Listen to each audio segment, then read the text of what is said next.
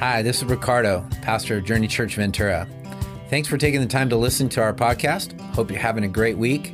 We hope it's life-giving and life-changing. Take care. I love that video because it talks a lot about what we do with all of our lives every single day, not just part of our days. And this morning I want to talk to you briefly about the difference between a whole and a fraction. Did you know you're going to get a math class today?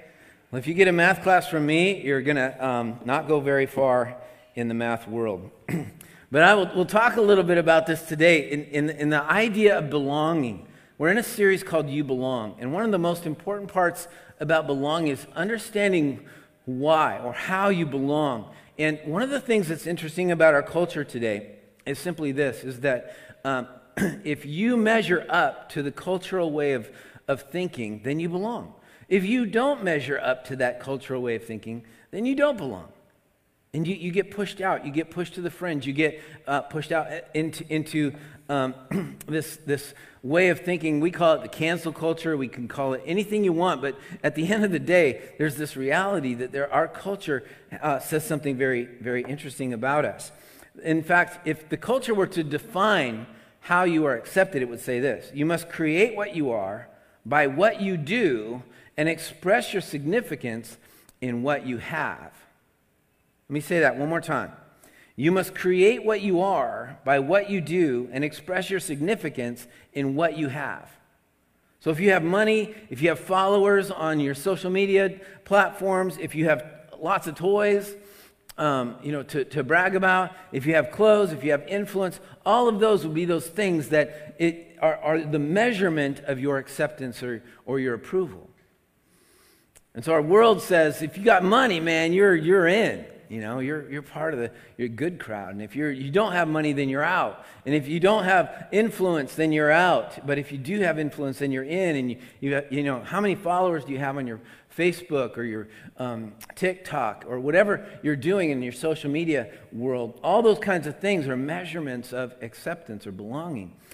In the Christian culture, and what I believe the Bible would teach us, is it would say this. It would say we must accept who we are by living within our design and express our significance by following Jesus with all we have. It's a very different statement than the one previous. We must accept what we are by living within our design, who we are, and express our significance by following Jesus with all we have. It's not about how much we have, but we're following him with all we have. That's a big difference. There's a big difference between the idea that God values sacrifice versus what will suffice. Let me explain that. There's a big difference between what God values in sacrifice versus what will suffice. Another word for suffice is sufficient or enough. Some people would say, I've given enough. That's sufficient. And God would say, no, I want sacrifice. I want everything. I want everything. The question this morning is, how does God measure our level of commitment? How does God measure our level of commitment to him?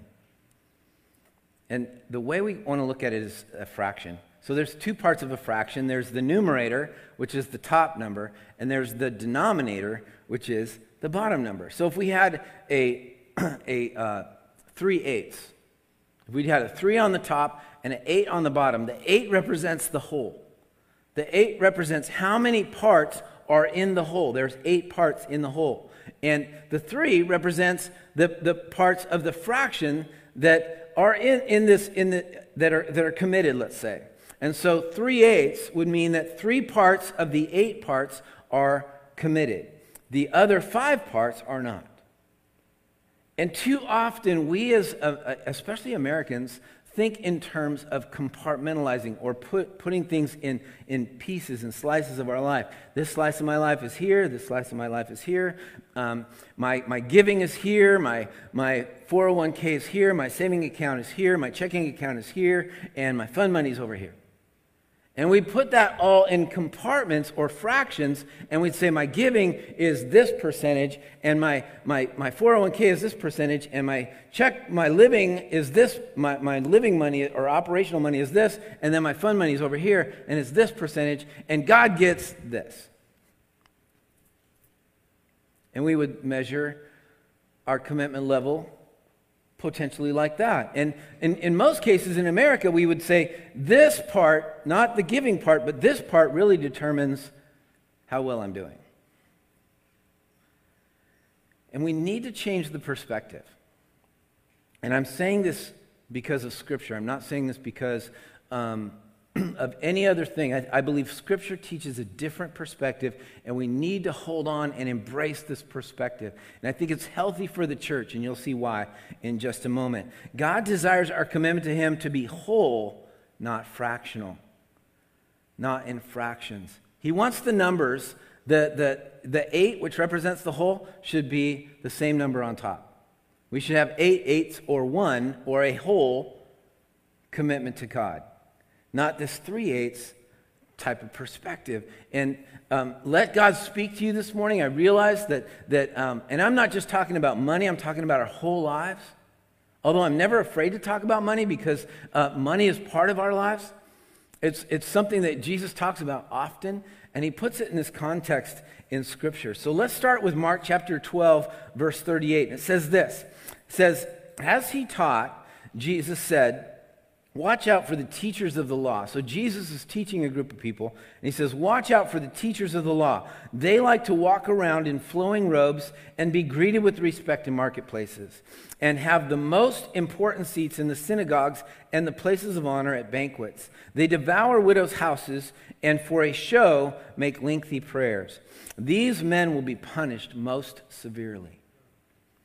So Jesus makes a judgment on really religiosity or legalism. And especially people who are prideful in their religion. And He would eventually call them whitewashed sepulchres or beautiful graves on the outside but dead bones on the inside. And He would say this about these guys or these teachers of the law. They were basically halves. They're good on the outside but on the inside they're nothing. And so they would be like 4/8. They look good on the outside, but on the inside, there's nothing. They're a fractional group of people. They're more interested in man's opinion of themselves than they are of God's opinion. And so flowing robes and greeting, being sure that they're greeted as, oh, hello, master teacher, you're a wonderful person. I just love hanging out with you. You're a great guy. And they'd be, oh, bless you, my child, bless you, my child. And the shame of that is not only that they were appreciative of the compliments, but the person that was complimenting them was seeking approval as well. So there's these two lower perspectives that didn't need to happen. And it was a pretty scary thing.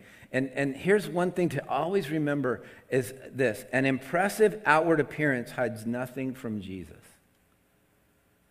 An impressive outward appearance hides nothing from Jesus. These guys had a good outward appearance, but their insides were ugly.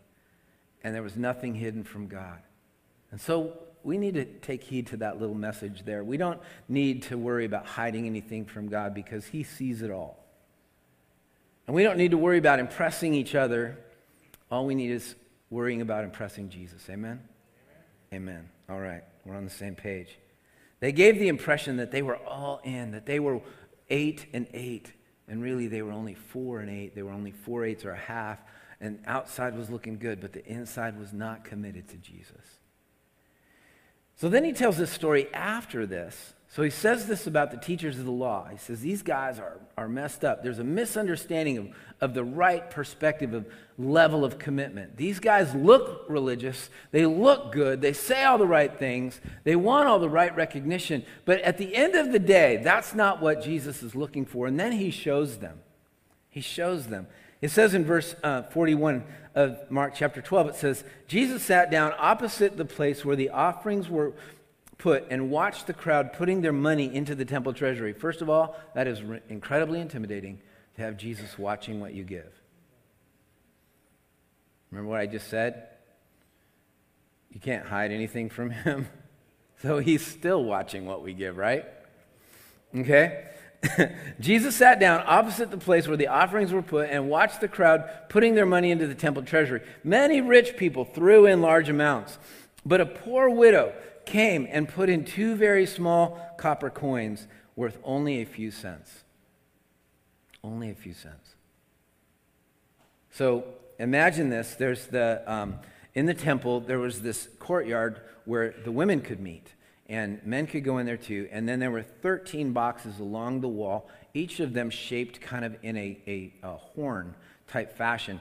And people would come in and they would drop their money into this horn and it would make all kinds of noise. Especially the rich guys would come in and they would put their money in and it would go, have you ever heard Coinstar doing its thing? In a store. It would sound kind of like that, where all these coins and everything's falling in there, and everybody that's watching is going, "Oh, wow, they're really giving a lot. That's amazing," and they're doing so much for God. But a poor widow came and put in 2 very small copper coins worth only a few cents. So she walks up, and here everybody's kind of making their big clanging sound, and all of a sudden you hear this dink, dink. It's like, oh, she's not giving much. Really doesn't matter. That's just a couple cents. It's just a few cents. It doesn't really matter what she's giving in comparison. First of all, comparison is brutal. Don't ever compare yourself to others, because that's not the way God looks at you. Everything we do for God is between us and Him, not us and us. And I love you, and I appreciate you, and we need to help each other grow. But if I start trying to compare or match or compete with you, and you trying to compete with me, we're just going to get in a fight. We're going to run out of resources and ability to do that, because not all of us have the same kind of resources, right? And that's okay. Each of us have been given what we've got, and we need to make the most of what we have. And so we have, so he watches this happen. He says this, he watches the poor widow put the ding, ding. And he calls his disciples to him, which tells us this is a teaching moment. This is a moment that he wants the disciples to understand or clear up the misunderstanding about really what is valuable in the kingdom perspective. And he says, "Truly I tell you, this poor widow has put more into the treasury than all the others. They all gave out of their wealth, but she, out of poverty, put in everything, all she had to live on." Let it soak in for a minute. All she had to live on. This poor widow has put into the treasury more than all the others. What more did she put in? What more did she give? There was only a few cents that she put in, while others with great wealth put in hundreds of dollars, I would imagine. What more was it that she put in? What is it that made such a big difference that Jesus took notice and Jesus identified that as more? In my opinion, and what I believe this passage is talking about, is she was not concerned about her portion of what she gave, but her proportion of what she gave.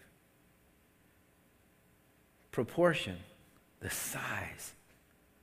In other words, these people were giving a fraction of who they were. They were giving just part of themselves. It was affordable. It was sufficient, if you will. It would suffice. In their minds, it was probably enough. The temple doesn't need any more than what I'm giving. That's enough. But this poor widow gave everything. Everything. The whole. There was no fraction that she was giving. Hers was 8 and 8 instead of 3 eighths.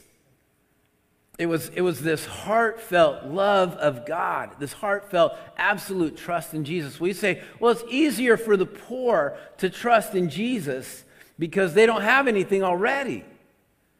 They're already living in that needy place in life. exactly where God wants us to be, exactly where God wants us to understand that He wants us to be in a place of trust of Him, not of this world. He wants us to reach out to the approval of Him, not of each other. He wants us to realize that it's commitment and trust that He is talking about, not just dollars and cents. You see, we Americans have a problem. We are so consumed with dollars and cents that we've forgotten about our commitment and trust. And we're so consumed with dollars and cents that we've put our trust in them instead of Jesus. And so what do we do? What do we do? I know what you're thinking, because I'm thinking this. I'm going through this experience.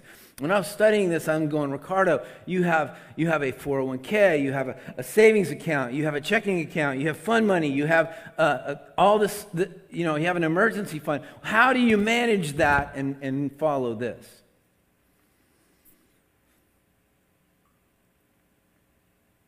And the honest truth is, my wife and I are praying about it. Because we don't want to be in a place where we're not trusting Jesus. We don't want to be in a place where we're not putting ourselves wholly in His hands. Say, God, I'll give you 3/8 of myself in your hands, but the other 5 I'm going to take care of, because I have this over here and I don't need you for that. I don't need you for my 401k because I'm putting it away. I don't need you for my savings account and I'm trusting in that for all the other areas of my life except for this. You got that. Fractions, not a whole. Not a lot of amens, which I get. I'm okay. Are you okay? Online, are you guys okay? One author said this: a great danger for any American Christian is to believe that we can lessen the risk of difficulty in our lives by amassing wealth and achieving success. We can lessen our difficulties by amassing wealth and achieving success. There's nothing wrong with wealth. There's nothing wrong with achieving success, unless you're trusting in those things and those things alone. Studies are showing that people who embrace the idea that they can help themselves by amassing wealth are less trusting of God.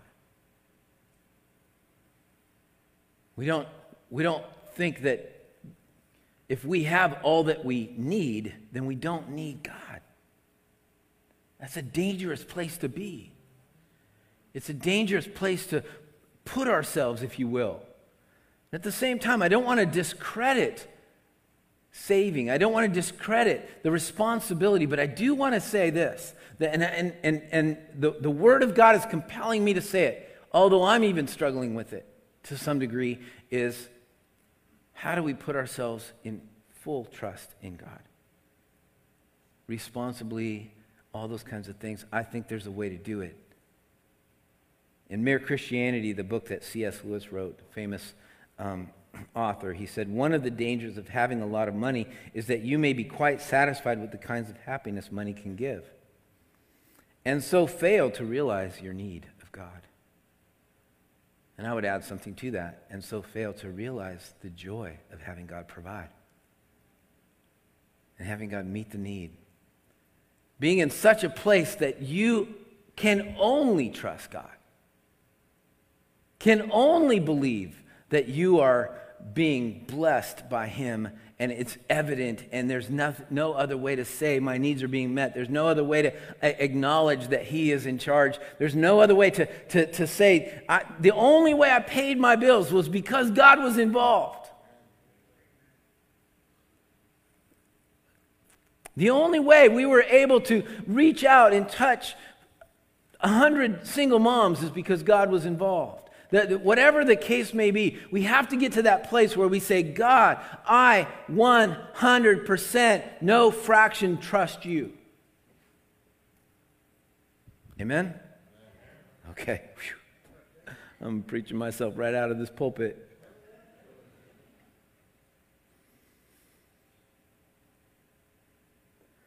This is not saying that wealth is the danger.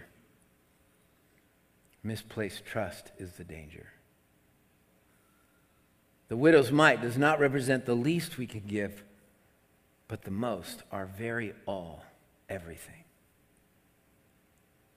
There's a story that illustrates this really well in Luke chapter 18. It says, a certain ruler asked him, a person came to Jesus and said, "Good teacher, what must I do to inherit eternal life?" "Why do you call me good?" Jesus answered. "No one is good except God alone. You know the commandments. You shall not commit adultery. You shall not murder. You shall not steal. You shall not give false testimony. Honor your father and mother.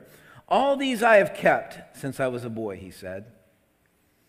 When Jesus heard this, he said to him, "You still lack one thing. You still lack one thing. You've done everything good. Good 10 Commandment guy. You still lack one thing. Sell everything you have and give to the poor, and you will have treasure in heaven. Then come follow me." Oh, man. It would have been great, God, if you would have just said, "Give me a quarter of what you have, and we'll be good." He didn't say that.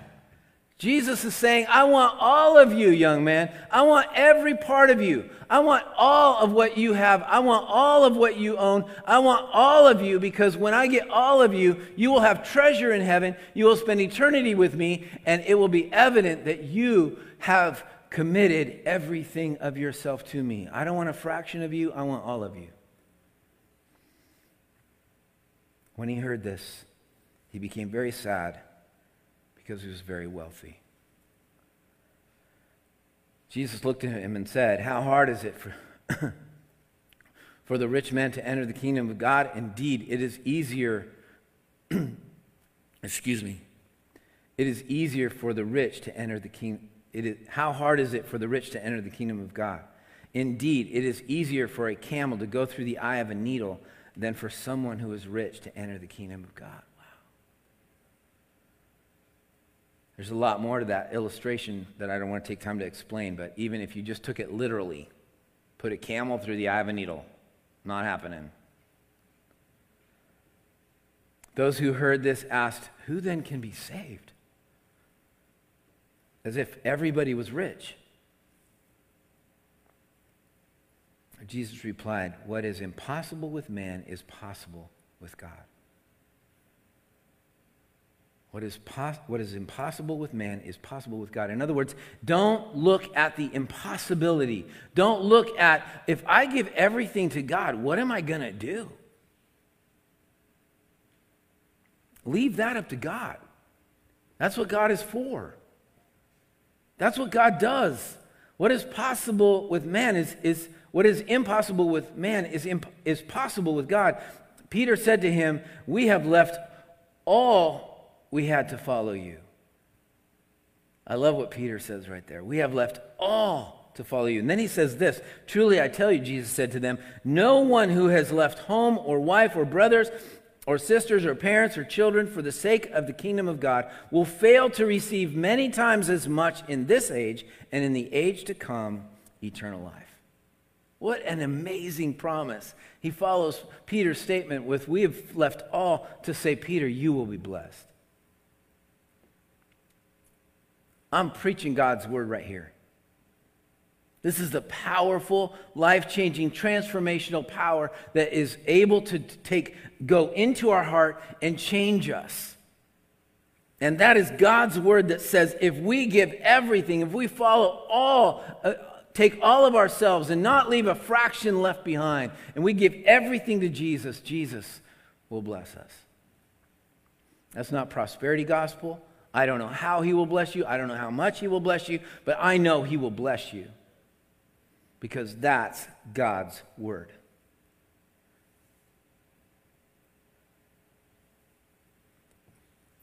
If Jesus were watching you at the temple offering baskets, what would he say? Here's the beauty of why I don't have any problem preaching about this kind of passage, is because I'm not going to look at your tax return. No one's going to judge you by the car you drive or the clothes you wear or anything like that. This is between you and God. This is between us as individuals and our Lord. And however he chooses to lead and guide us, he will, if we have an open heart. I believe that as we give of our funds, as we give of our time, as we give of our talent, all of that, what God is saying is, give me all of that, and then I will use it for my glory. I will use everything of you. Because this isn't about the dollars and cents. What she gave more of was herself and her trust in God than all the other people that gave a lot of money. And he wasn't saying that money isn't going to do any good. That money isn't going to have any value in the church or the temple. He wasn't putting anybody's money down. He was just saying, where's the heart? What she gave more of was herself. Everything. Her trust, her commitment, her confidence was not in anything but God. When we hold back, when we feel the Lord prompting us to give and say, I want you to give, I want you to sacrifice, and then we hold that back, we're just saying, God, I can do better with this on my own. Or God, do you know what that's going to make me not be able to make that purchase I want to purchase in the future. I won't be able to do that now because I'm giving to you. And he's like, I got you. Your plans are not mine. I got you. I'll take care of you. If you will follow this path. And so I believe what God's calling us this morning to this is a level of commitment that maybe has not yet been realized. I like what this guy named Henry Varley said. He said it to D.L. Moody, who was a famous evangelist, went around the world leading people to Jesus. And D.L. Moody was challenged by this statement that Henry Varley said. He said, the world has yet to see what God will do with and for and through and in a man or woman who is full and wholly consecrated to him. Let me read it again. The world has yet to see what God will do with and for and through and in a man or woman who is fully and wholly consecrated to him. My prayer this whole week as I've been studying this passage and trying to grapple with all the implications of giving everything to God is that I would land in this result, that I would land in this, that I would be, if I could just be God, that guy that is fully and wholly consecrated, set apart, committed, sacrificially given to you. No matter what that means. And for me as a pastor of this church and leading, hopefully, prayerfully, a movement that will change this community and county, my prayer is that we will be a church. Somebody took this statement and made it into that church statement that there has yet to be a church. And I don't know how true this is, but there's yet to be a church that has ever been fully and wholly committed and consecrated to God.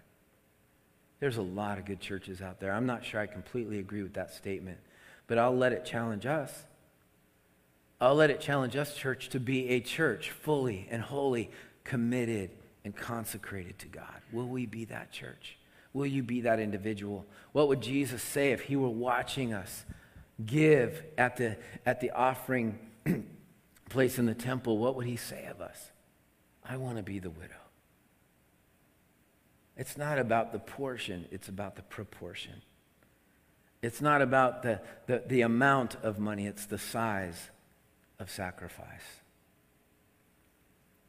And he's not asking for fractions today. And I'm unashamedly asking for you to commit all of yourself, your checkbook, your time, your calendar, your everything to God today. Whatever that means for you. No one's going to come and check your books. It's between you and God. Where do you stand with God today? Let's pray.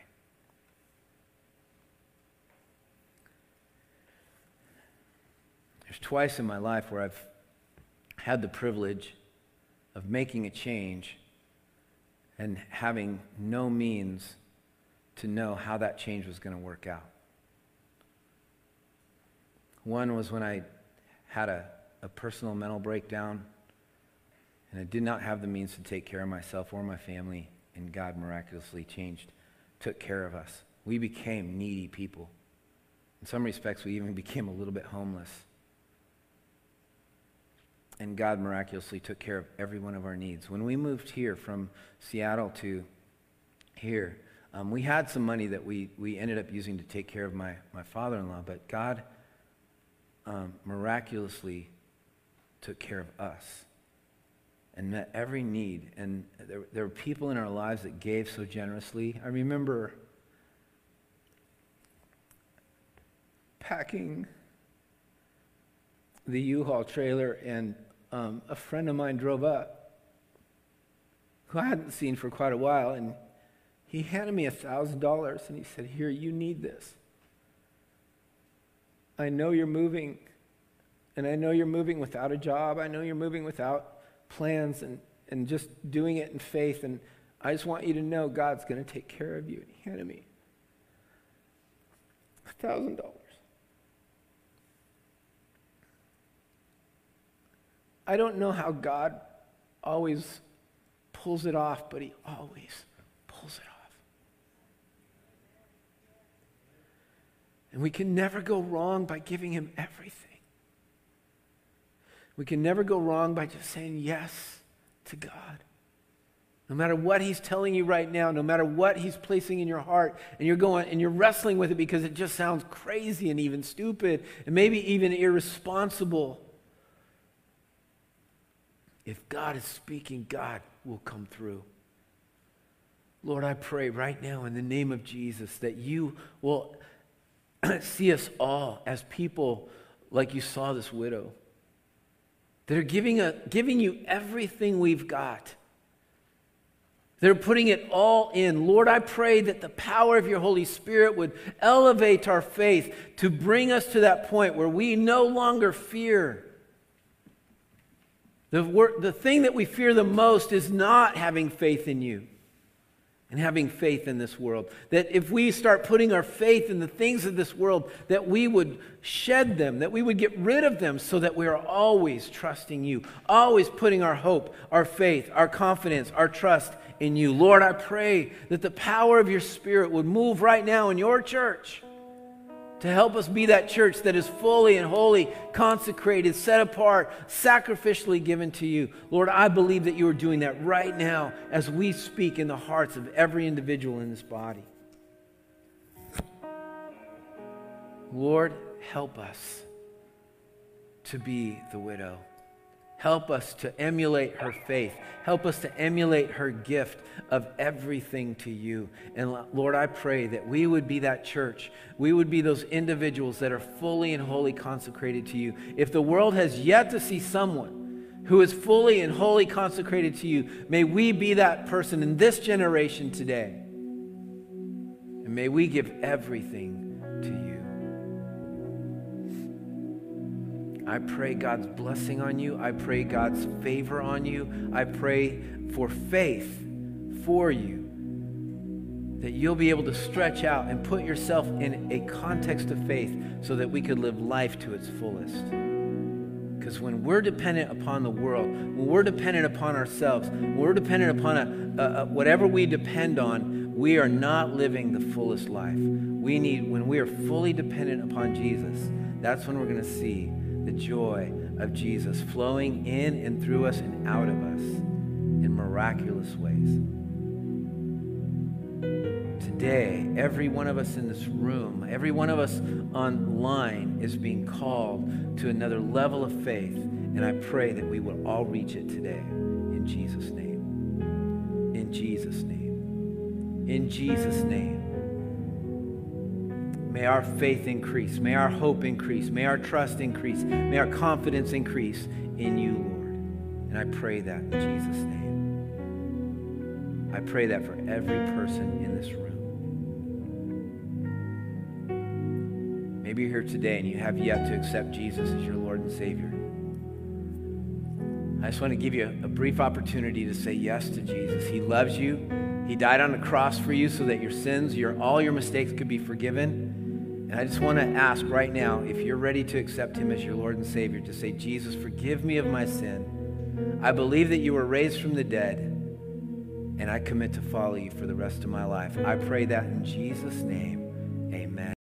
Thank you for giving us the opportunity to join your journey, and I hope the message made a big difference in your life. And if it did, we just encourage you to go to journeychurchventura.com and let us know. Also, be free to share this message with your friends and family. We just love to impact as many people as we can. Once again, thank you for joining us at Journey Church Ventura.